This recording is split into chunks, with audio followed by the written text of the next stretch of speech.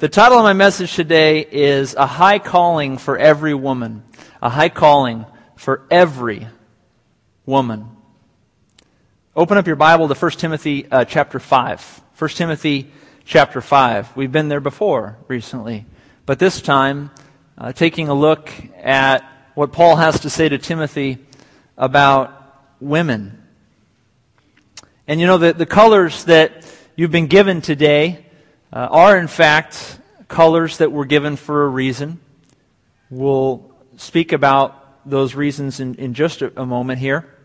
Well, we'll start actually with the white-colored roses or the cream-colored roses. Sometimes I'm a little color blind. Are those white or cream? They're white? They're cream? We'll go with both.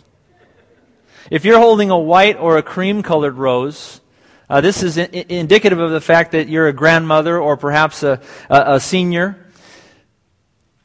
White is an interesting color.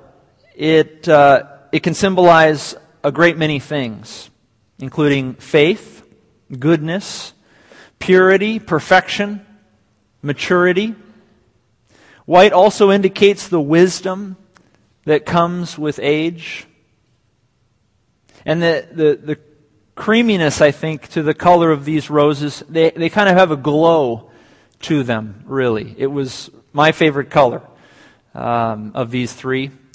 And that glow is also indicative of the light that each of you shed toward others through your many years of wisdom. First, turn to 2 Timothy chapter 1, as a matter of fact, right next to where you were in 1 Timothy 5. In 2 Timothy chapter 1, Paul speaks about a grandma in the New Testament. One of the very few times it's explicitly mentioned that this, in fact, is a grandmother. And this is what he says about this grandmother in verse 3 of chapter 1 in 2 Timothy. He says, I thank God, whom I serve with a pure conscience. I'm in the wrong spot. No, I'm in the right spot. I'm sorry. I thank God, whom I serve with a pure conscience, as my forefathers did, as without ceasing I remember you in my prayers night and day, greatly desiring to see you, Timothy, being mindful of your tears, that I may be filled with joy. Verse 5, when I call to remembrance the genuine faith that is in you, Timothy, which dwelt first in your grandmother Lois and your mother Eunice, and I am persuaded, I am convinced, is in you also. Again, this is one of the only times in the New Testament where it's definitively noted that this is in fact a grandmother that's being spoken of. Timothy's grandmother, Lois, whom Paul has implicitly high praise for. For he indicates there in verse 3 that he's calling to remembrance. He's wanting to be filled with joy and to be called to his own remembrance that genuine faith that Timothy has been brought up in. The deep and abiding faith, teaching that Timothy has been raised up with. Faith and teaching which first dwelt in your grandmother Lois and your mother Eunice. And I am persuaded, I'm convinced, that same faith is in you, Timothy.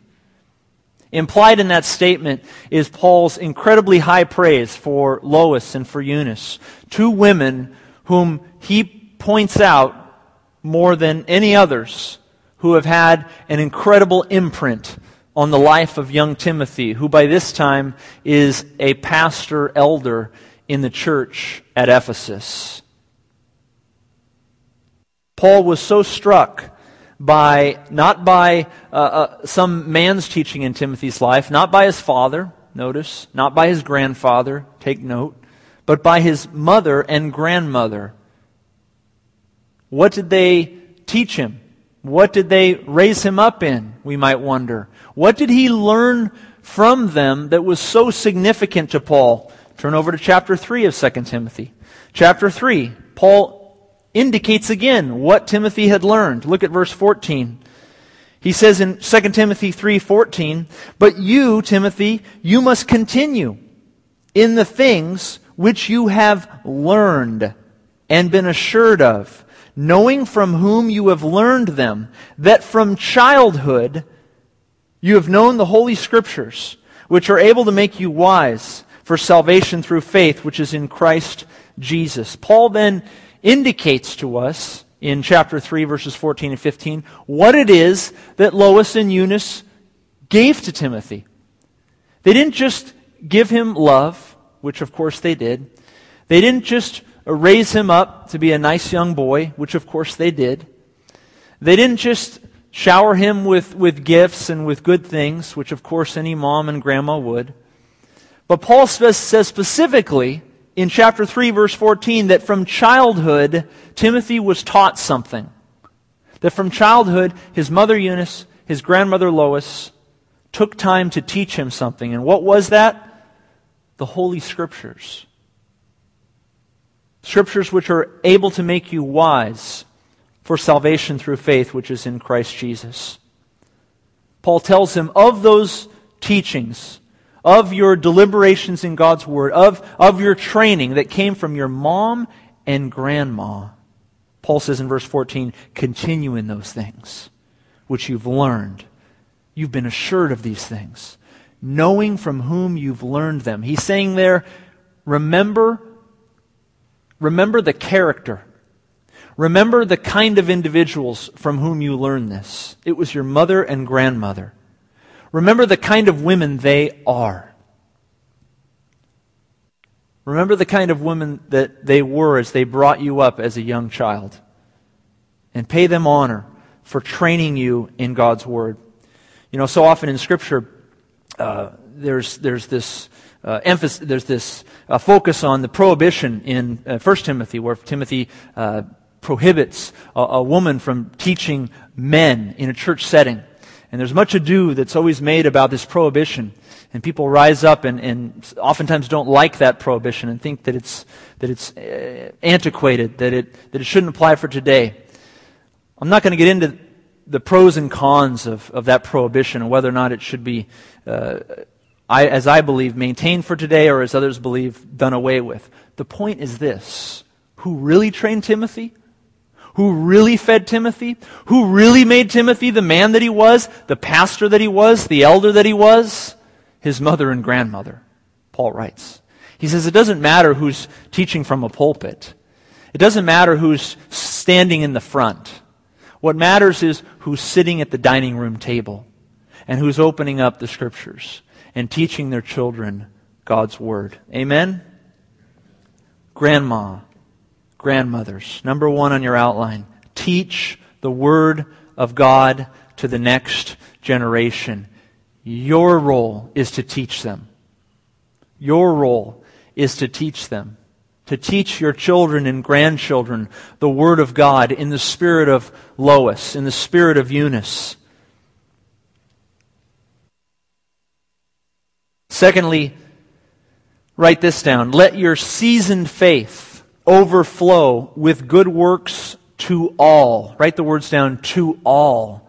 Let your seasoned faith overflow with good works to all. Now turn over to 1 Timothy chapter 5. I had you flip there a little too fast. 1 Timothy chapter 5, verses 9 and 10. As you're turning there, you're looking now at a little bit of regulation that Paul is going to speak about in the New Testament. We know very well of government regulation. We know when the government gets involved and they start creating laws and rules, and you have to be this age and this gender and this and that and the other, and you got to fill out a long application to qualify for whatever it might be. Paul is writing church regulations in 1 Timothy 5 for the local church in Ephesus.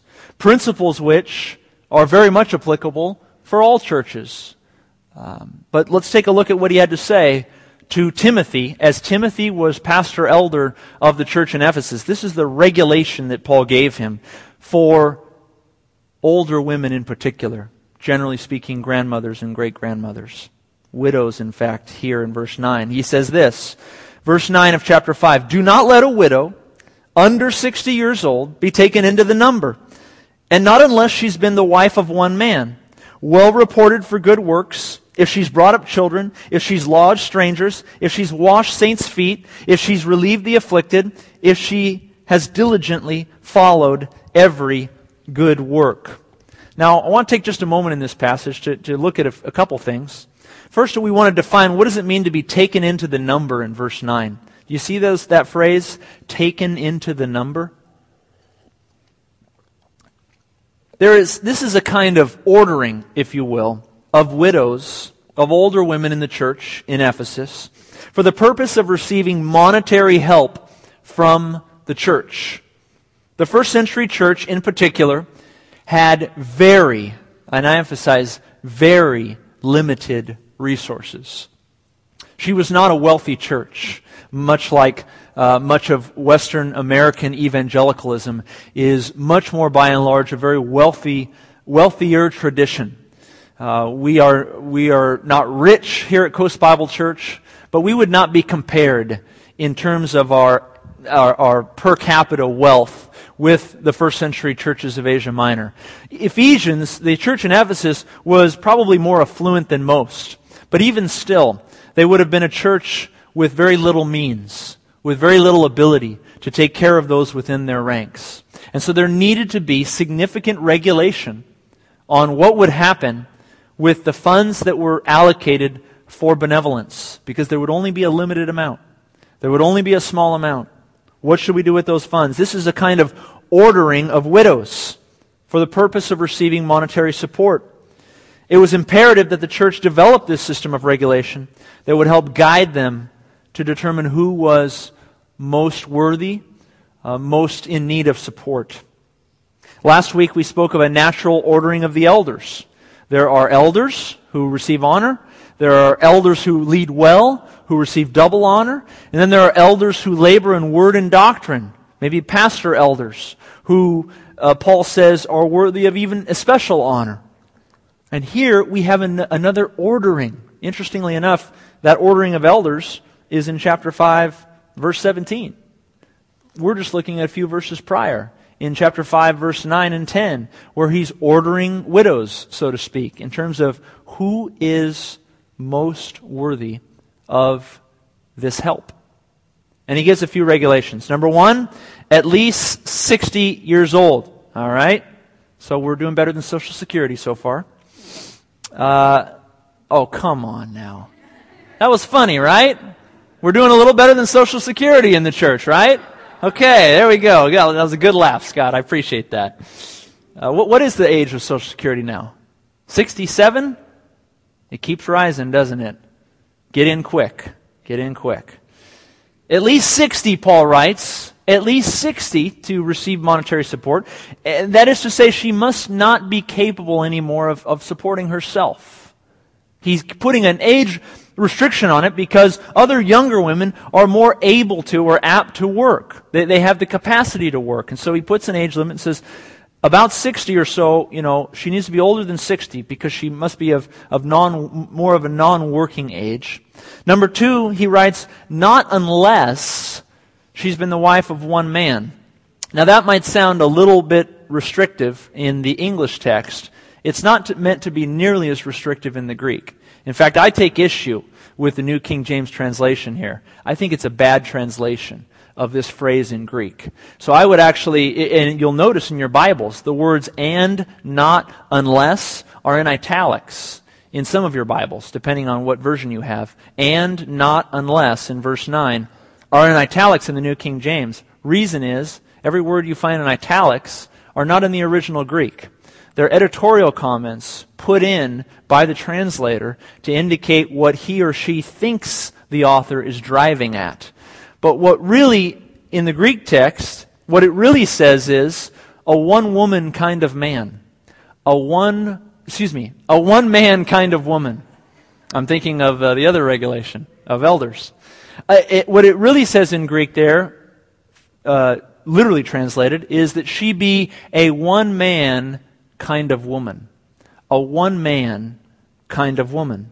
That is to say that she would not be an unfaithful woman, a promiscuous woman, or even, on rare occasions, a polygamous woman, which was on very rare occasions in the first century. Paul says there quite plainly, she is not to be an unfaithful woman, not to be a promiscuous woman, not to be a woman who has more than one husband. She is to be a one man kind of woman. That is not to suggest that she must have been married, but that if she is married, that she be a one man kind of woman. But now this last part is where I especially want to zero in, and I've highlighted it there on the outline, verse 10. This is what we really want to zero in on, about these widows, these grandmothers, so to speak. That they be well reported for good works, if she's brought up children, if she's lodged strangers, if she's washed saints' feet, if she's relieved the afflicted, if she's diligently followed every good work. 5 elements there. Brought up children, that is to say, brought them up well. If she's raised children, that's going to elevate her in terms of, raise them well, that's going to elevate her in terms of how the church's funds would be distributed later. If she's lodged strangers, that is, those she does not know. If she's washed saints' feet, that is, those within the body. If she's relieved the afflicted, that is to say, those who are needy. And then Paul sums it up saying that she diligently follow each of these good works. What's interesting about these first 4 elements is that each 4 of them come from different parts of society. Different parts of society. The first, Paul says, what did she do in the home? What did she do in the home? Did she raise up her children well? It matters what you do in the home. It matters what happens in those 4 walls. Secondly, did she lodge strangers? Paul says, what did she do out there? Out in the community? Did she help those who were outside of her own immediate family, who were outside of the church, who were in fact strangers to her? Paul says, first, how did she do at home? Second, how did she do in the community? Did she lodge strangers? Did she show hospitality? Third, Paul says, did she wash saints' feet? That is to say, what did she do with the people in the community of faith? What did she do with the brothers and sisters within these 4 walls? Was she kind and compassionate? Was she gracious? Did she wash their feet? That is to say, did physically the washing of feet, which also symbolically displayed her humility and her desire to bless others? Her home, her community, her church, and finally, did she relieve the afflicted? Did she look for those who were needy, who were hurting, who were downcast and broken? And did she bring them relief? Her home, her community, her church, all who are needy. Paul says, we want to help as a church of limited resources as they grow older. We want to help those widows who have lived so well for the cause of Christ. It's an incredible aspiration to you who are grandmothers and seniors today, great-grandmothers, to look at those 4 elements, your home, your community, your church, and the needy, and to ask yourself, where can I improve? Where can I, as a woman who is following the Lord but who wants to continue to improve, which of these 4 that the Lord can raise me up even higher, become a woman of even greater grace and love? Paul said these elements are especially fitting for a woman of the Lord, and especially fitting for a church to, in her last days, if her family's not able to help, if she's beyond the ability to take care of herself, for a church to lift up these women in honor who do these things and say, we will always, always take care of you. One of the things I think I'm most proud of at Coast is our benevolent fund, a fund that we order and structure so that it would go to those who need it most here in the family first. And I can say unequivocally, and I know the elders also agree, that if there are ever any widows who need help, we would be so quick as a church to help you in need. So you need not fear. This church is behind you, and as long as God gives us ability, we want to make sure we take care of everyone who is here. Third, on the mention of grandmothers, third and finally. Grandma, we're looking for you to intentionally come alongside younger women and share your wisdom. Intentionally come alongside younger women and share your wisdom. Turn down 2 books to Titus. Just past 2 Timothy, you come to the book of Titus. In Titus chapter 2, Paul has some final words for the older women of the church. Titus chapter 2, beginning in verse 1. He writes, "But as for you," he's speaking to all now, speak the things which are proper for sound doctrine, that the older men be sober, reverent, temperate, sound in faith, in love and patience." Verse 3, "That the older women, likewise, that they be reverent in behavior, not slanderers, not given to much wine, teachers of good things." Paul wants women to teach. Says it right there. "That they admonish the young women to love their husbands, to love their children, to be discreet, chaste, homemakers, good, obedient to their own husbands, that the word of the Lord may not be blasphemed." That the word of God may not be blasphemed. So thirdly, grandmothers and seniors in particular, that you would intentionally come alongside younger women and share your wisdom. That's what Paul says in Titus chapter 2. He says, older women, come alongside and admonish these younger women. The Greek word admonish there is sophronizo. It means to train, to teach, to advise. To advise them to do what? To think sensibly, with wisdom, to be composed. It's an action item, sophronizo is. It's the only time that verb, by the way, is used in the New Testament. Used particularly of older women, saying teach, train, advise, admonish the younger women. And younger women, that also implies that you're willing to hear it. I know sometimes a mom or a young woman in the church doesn't want correction. Sometimes she doesn't want to be given some advice. But I think that whether we're a young mom or a young dad or a young woman or a young man, we have a lot to learn from those who have gone down the road a bit further. And a little humility on the younger generation's part will go a long way as the older generation shares its wisdom in raising children, in raising families, in living life. Grandmothers, teach the Word of God to the next generation. Let your seasoned faith overflow with good works to all in your home, in the community, in the church, to the afflicted. And thirdly, intentionally come alongside younger women and share your wisdom. But we have another colored rose, the purple roses. Those of you who are mothers out there have a purple rose in your hand. You might be wondering, what does this purple color represent? And I think it's purple, but some might say pink. Am I getting purple right? I think it's purple. My wife thinks I'm colorblind sometimes, but I'll try. I think it's purple. Ladies, you might be wondering, what does purple represent? Does it represent royalty? Pastor Neil, are you going to call us queens? Well, yes, you are all certainly that. No question. All the men would agree. But really, purple has a much deeper meaning. A meaning that only a mother of young children can truly understand. You see, purple represents the color of the jelly that you probably still have on your hands from the many peanut butter and jelly sandwiches that you've been making. Come on now. Boy, my jokes are they're really struggling today. It's the jelly, ladies, the purple grape jelly. I mean, I made peanut butter and jelly the other day.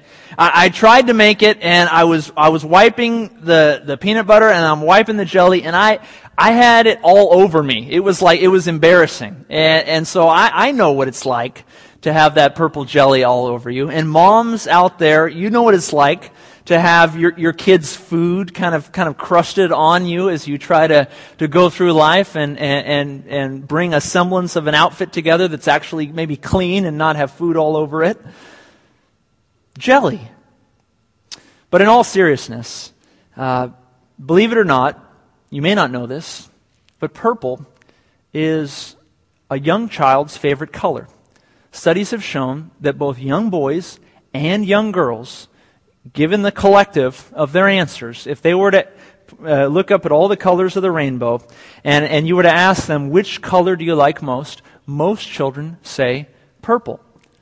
Purple. It's indicative there of motherhood.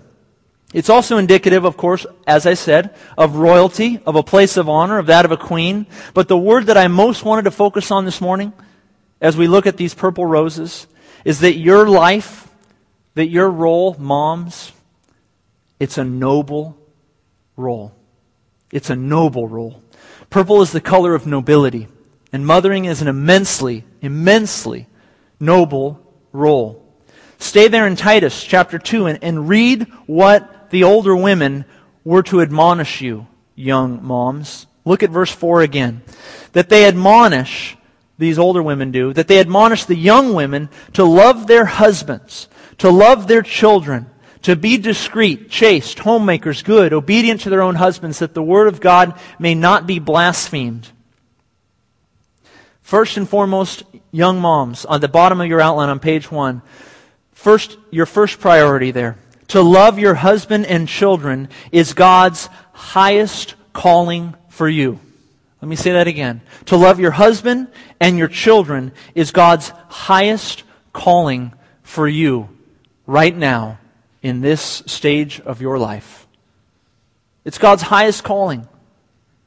He speaks of nothing greater than for a woman to love her husband and to love her children and to devote herself to them. And that's what you mothers do for us. Secondly, and this is on the back of your outline there, and this will be interesting to see how we develop this from verse 5. Your home and your family life, ladies, moms, will largely be a reflection of your character. Let me say that again. Your home and family life will largely be a reflection of your character. Look again at verse 5. Paul tells the older women what to admonish in the younger women. And he says 5 things. He says, be discreet, be chaste, homemakers, good, obedient to their own husbands, that the word of God might not be blasphemed. Now there's a number of things that are said there in Paul's verse to Timothy. But I want to focus on not so much of the definitions of what was said as in the ordering of what was said. Because what you see here, what I would argue you see here, what many other scholars have recognized, is you see a chiasm of sorts. You see an arrow of sorts within this verse 5 that highlights what Paul is driving at. That highlights the role and the high calling that Paul is pointing these younger women toward. Notice first in verse 5 he says that you be discreet. Second, chaste. Third, homemakers. Fourth, good. And fifth, obedient to your husbands. I've listed there an arrow on your outline, if you can see it.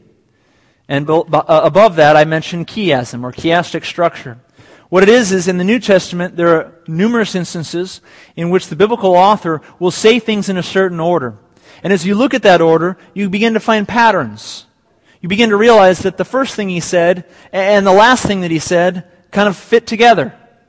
And that the second thing he said and the fourth thing he said fit together.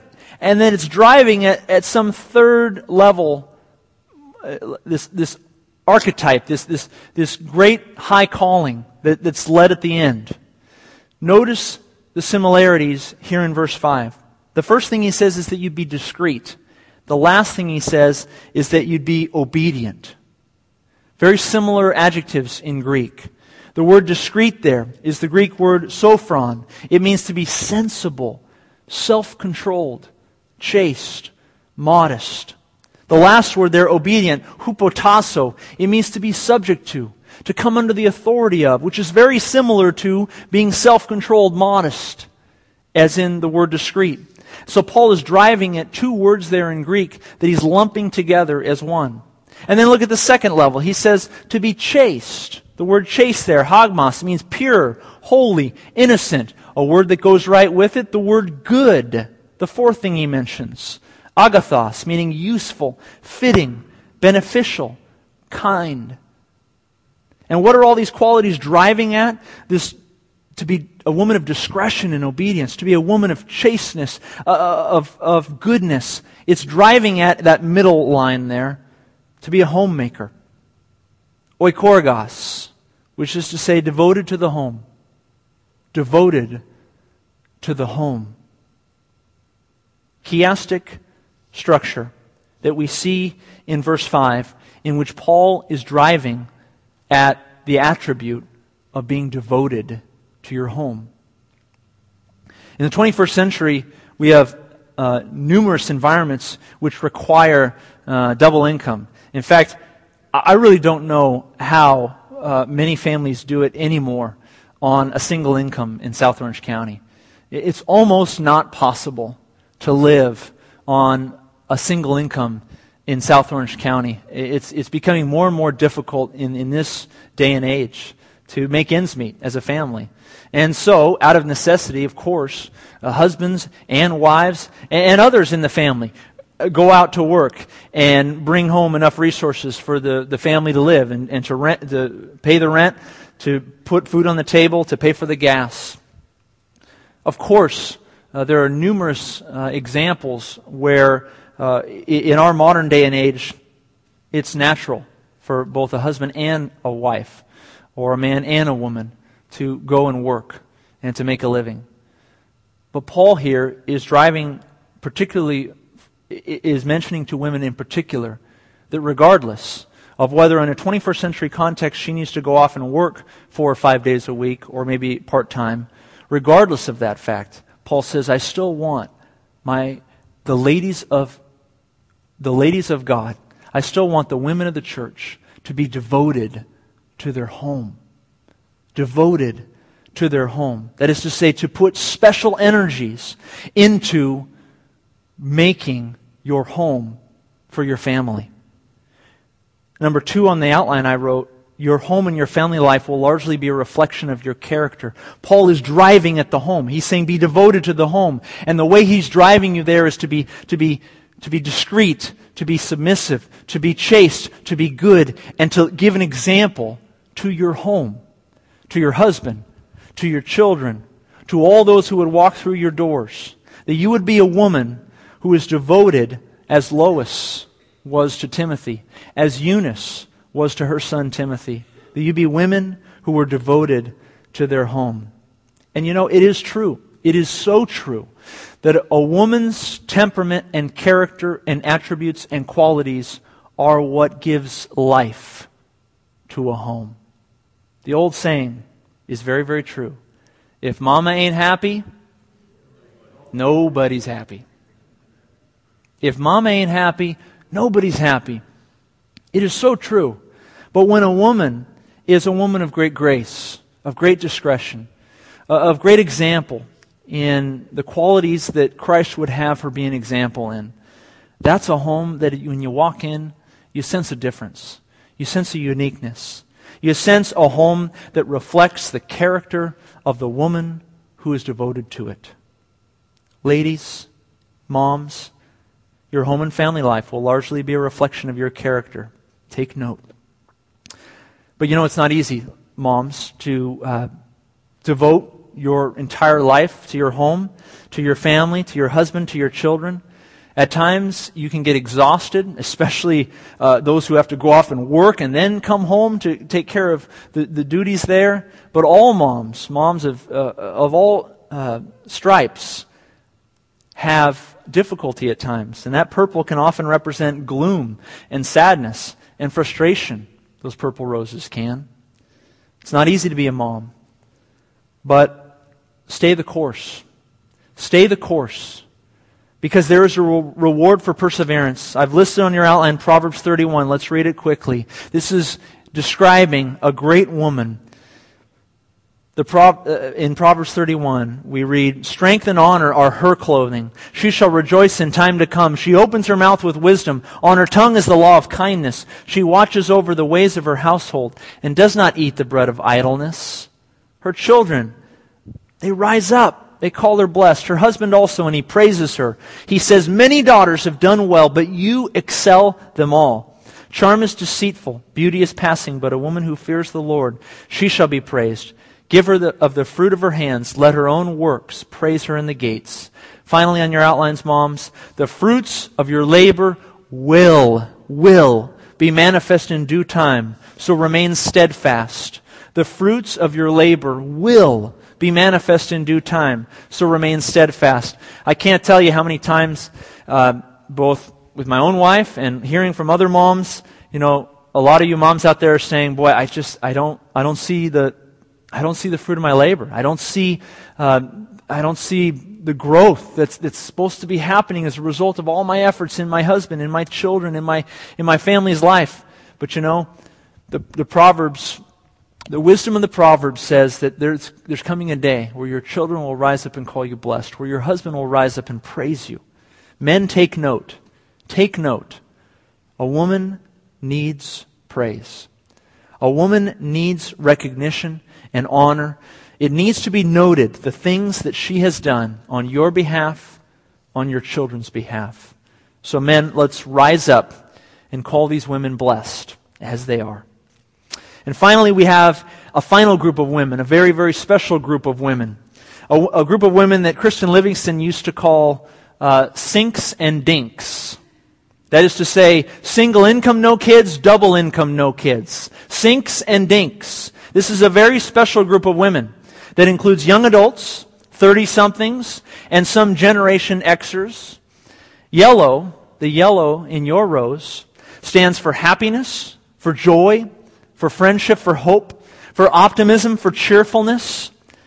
You women in this group with a yellow rose, you bring tremendous life, energy, and enthusiasm to the church. You are a diverse group of women. Some of you are married, some of you are unmarried.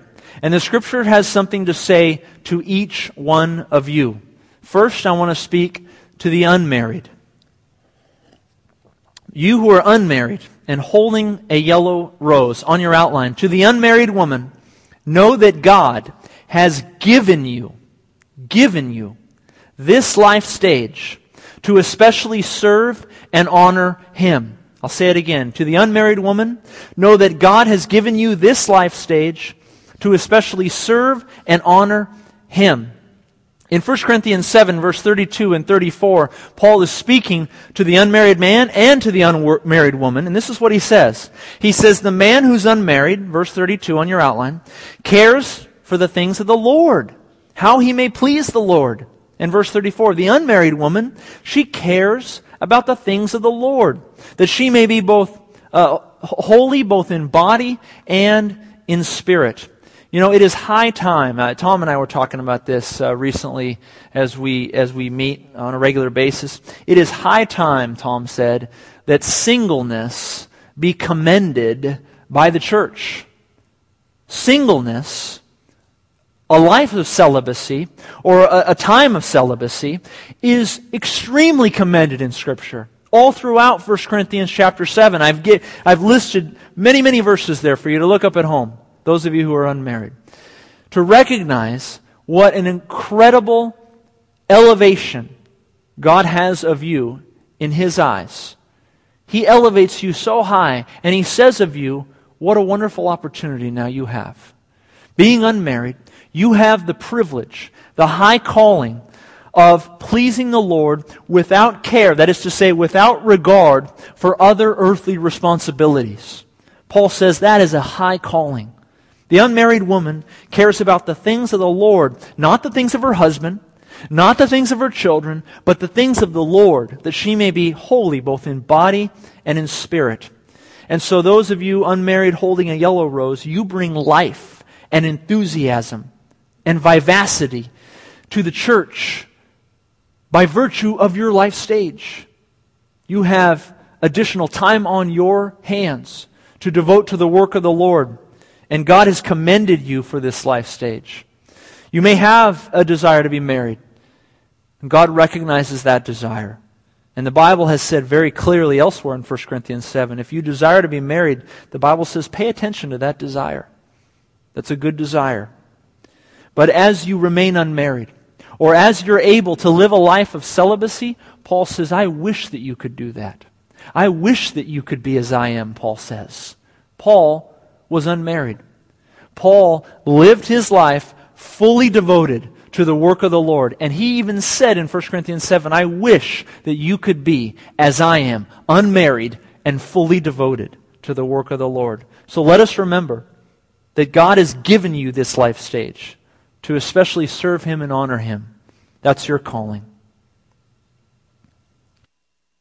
Finally, to the married woman holding a yellow rose, the Bible has some things to say to you as well.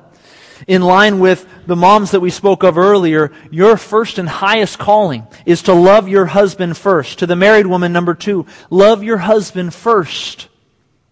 And then devote yourselves to the work of the Lord. Love your husband first.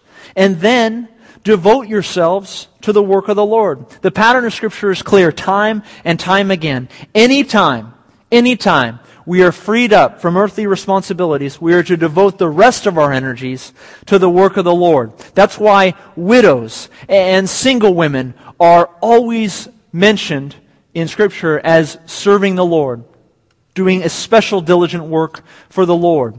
Women are especially urged to devote themselves to the work of the Lord if they're a widow, if they're single, but also if they're married and do not have children. Those who are married, they're to devote their love and attention to their husband and then to the church, because they have opportunity. They have ample time to do so. Maybe not ample time, but they have additional time that's available to them, that God has given them to give to the work of the ministry. The Bible recognizes that when a woman is married, has a husband and kids and multiple responsibilities in the home and perhaps work, the Bible recognizes, and you'll repeatedly see in the New Testament, there's very little admonitions for a woman who's married, kids, multiple home responsibilities. There's very little admonition for those women to devote themselves to the gospel ministry. Why? Because God has given them their highest calling with their husband and with their children. But to those married women who do not have children, God has a high calling for you.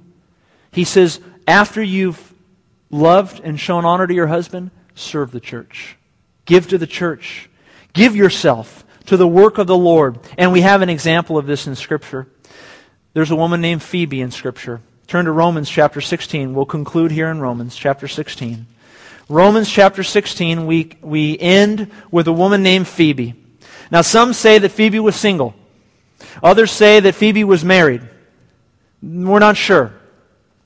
It's not indicated in Scripture whether she was single or whether she was married. One thing was most definitely for sure.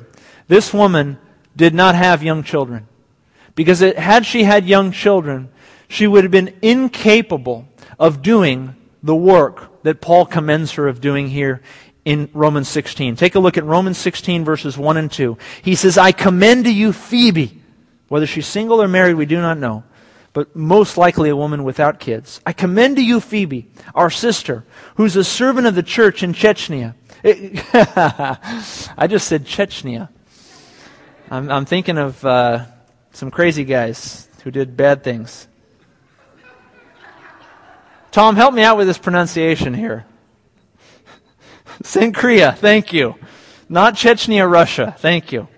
That you may receive her in the Lord in a manner worthy of the saints and assist her in whatever business she has need of you. For indeed she's been a helper of many and of myself also. The first person Paul mentions by name to the church in Rome. The first person he commends by name to the church in Rome. The first individual, man or woman, who Paul says, pay attention to this person, was a woman named Phoebe. Married or unmarried, we don't know. Certainly no kids. She wouldn't have been able to do what she did. He says, I commend Phoebe, our sister, to you, who is a servant, that is to say, a deaconess, a leader, a servant, a minister of the physical needs of the church. That you may receive her in the Lord in a manner worthy of the saints and assist her Roman church. He's really writing to the elders and the leaders of the church, and he's saying, you assist this woman in whatever she has need, because she has done incredible things. She's been an incredible helper for many and for myself also. Single women, married women without children, Phoebe, an incredible example of what your high calling is in this life stage. All of you ladies, white roses, purple roses, yellow roses, good moms, and all the rest, which you all are. We honor you today. The Lord has a high calling for every single one of you. Great-grandmothers, grandmothers, moms, married women, single women, young adults. We honor you today. God has a high calling for every single one of you. My encouragement to you today is to remain steadfast in that calling. That's your calling right now. Your calling might change in a few years. In fact, later on, when the kids are out of the home, your calling will change. Later on, when you have children, your calling will change. Later on, when all of your children are grown and you're an old woman, your calling will change. And be ready for your calling, whatever it might be, in accordance with the Word of God, that you might honor the Lord with your life. Let's pray. Heavenly Father, we thank you, God, for the patterns that you've laid out in Scripture of the many, many commendable women. Women who, every single one, plays their part in their life stage. Young or old, married or single, children or no children, Lord. Every woman you esteem with a high calling.